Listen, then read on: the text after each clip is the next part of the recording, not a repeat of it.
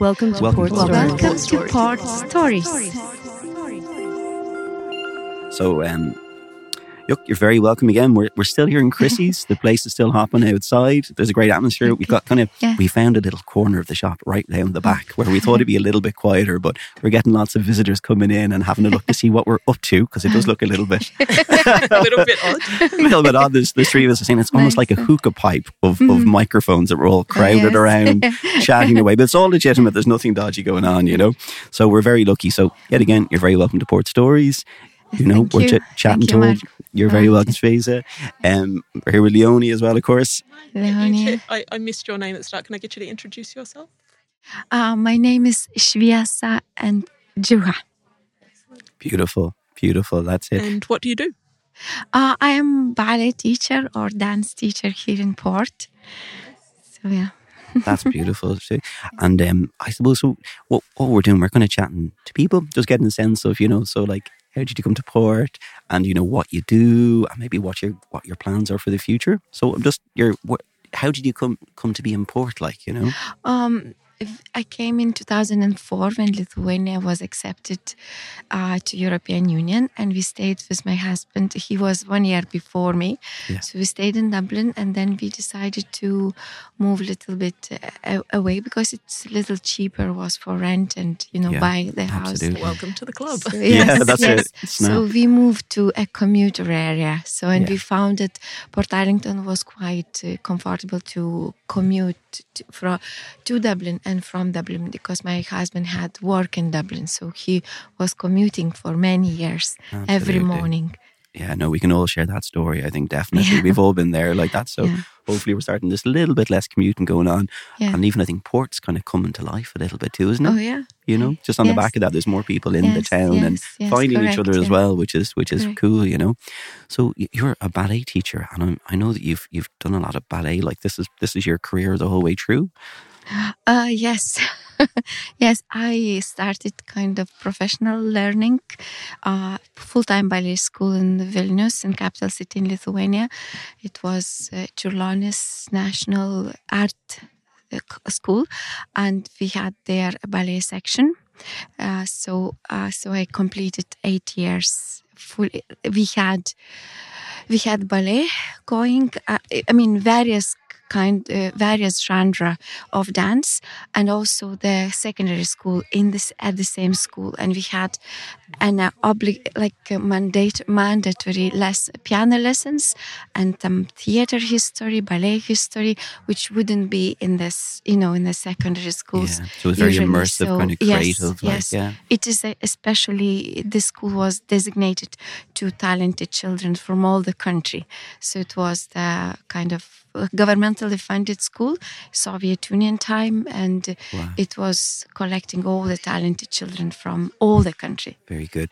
And I'm going to throw it out there. Was it very strict? Like, was it a lot of discipline required to ballet make it? Was famous for a discipline and for, like, let's say we had classes when I was maybe 11 years old. We would start ballet class, Korava State, and then we continue with all the things, you know, the ballet classes, then the little bit of, let's say, couple classes of secondary subjects like literature, like math, like chemistry, so on. And then it will be in between again a ballet class or historical dance class or character dance class, and then you go again, you have a piano class, and then at 6 o'clock you would have some rehearsals for performances in opera and ballet theater or for your end of the year show. So and then sometimes we would have a performance. So you start from 8 and finish at 11 sometimes. Wow, that's 10, pretty 11. Intense. And that's when you were like, say, 11 or 12. So it was really, wow, that's serious discipline, all right. Like, yes. You know? Yes. That's brilliant. And so you've continued on so that you actually have the Dancing Jewels Ballet School. Yes. When I came here in Portarlington, I had delivered, you know, I had a small baby with me. So I had 3 years break, kind of. And when, you know, 3 years passed, so I thought, okay, I need to find a job. And what I can do, it is do dancing, do ballet. So I said, I will give it a go. And so we started. I started in 2009, and then step by step to a small group, and then step by step bigger, then again smaller, and then again bigger. So this is how it goes until up to now. Do you have a favorite type of dance to teach or to do? My favorite to teach is ballet. However, I teach also a little bit of contemporary and a little bit of jazz and a little bit of national, of everything what I can grasp. A little bit of stretching, a little bit of gymnastics, but very little, some just a little bit. That's so cool, because I think we were talking to Rami actually, and Rami would do kind of like was kind of sort of African style dance and that as well. Mm-hmm. So it's kind of great to see. There's lots of just in the group, like there's lots of different sort of influences there, that are on it. Like, and I was very lucky, so I went down to Cork to see one of the performances you put on. Oh, yeah. And that was fantastic. And just you had the audio, you had the visuals, as well as all the different teams. It was really, really creative like that. It was a full performance, Yeah, I think the best so far. Yes, it was an epic performance, and we're really lucky. So again, and I do have the inside track because Marlena, my daughter, actually is training with you, and she loves it. Oh, thank you. I love Marlena. No, so she's a great student. Yeah. I really wanted to do ballet when I was a kid, but I wasn't allowed because I had two older sisters, and one of them loved it and one of them just hated it so much that my mother vowed never to let anybody ever do ballet ever again. That's pretty rough that you were like sort of kept away from it then, No, that's it. And so on Thursday, you're doing a performance actually. So this is part of the Bridget's Day Festival down the town. Yes. So the performance will be combined, I think, from 5 or 6 dances. So we will start from, how to say, I just thought, because of St. Bridget, she's like a saint who is responsible or kind of connected to rebirthing things or the spring more. So I thought how to. Of course, it's a simple things. I don't say. We would start from a dance. We call it in fun way as a blobs. Or my first idea was of a gene soup. Ooh, that's pretty funky. It's not something very serious. It's just kind of, we did a more improvisational, that it is like a chaos or some like a black matter.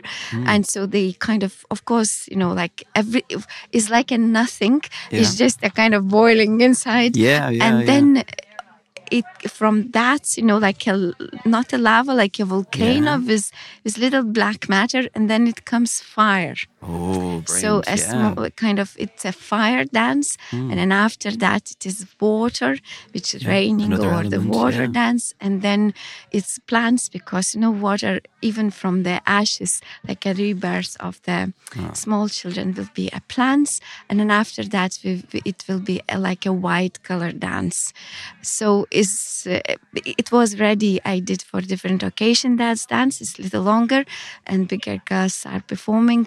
So it was nice, because I thought when I read about St. Bridget's, she was also kind of connected to dairy. Yeah, that's right. Dairy kind of how to say, the countryside and the dairy farms and the dairy. Beautiful. So the milk is represented in a white color. That was really well done with the white. I like it. Just if anyone is watching and they're wondering, the white is for milk. Brilliant. I think we've actually brought that up in a couple of podcasts so far, so we're hammering it. We are really, that's it. We're keeping the team going, That's gorgeous. No, it sounds really, really nice. So also white color could represent innocence and the new thing. Like, on the white sheet, you can draw whatever you want. It's a blank canvas. Or the white color. It's all colors in a computer science anyway. Yeah. So it's a white kind of connected from all the colors. So this is what is, in... If that's the vision. You can interpret this way. Okay. Yeah, I love it. I'm really excited to see this. I think it's going to be fantastic, like, you know, and we will have some lights as well to go with this too. And we're going to work on the projector as well too, because that's the thing, you would have a bit of audio and a bit of visual sometimes. Yes, I didn't start it yet to do, but I will hope in few couples of nights I will do it. Is it somebody playing along live to a company, or is there going to be music that's pre-recorded? No, it's pre-recorded. It's all edited and pre-recorded.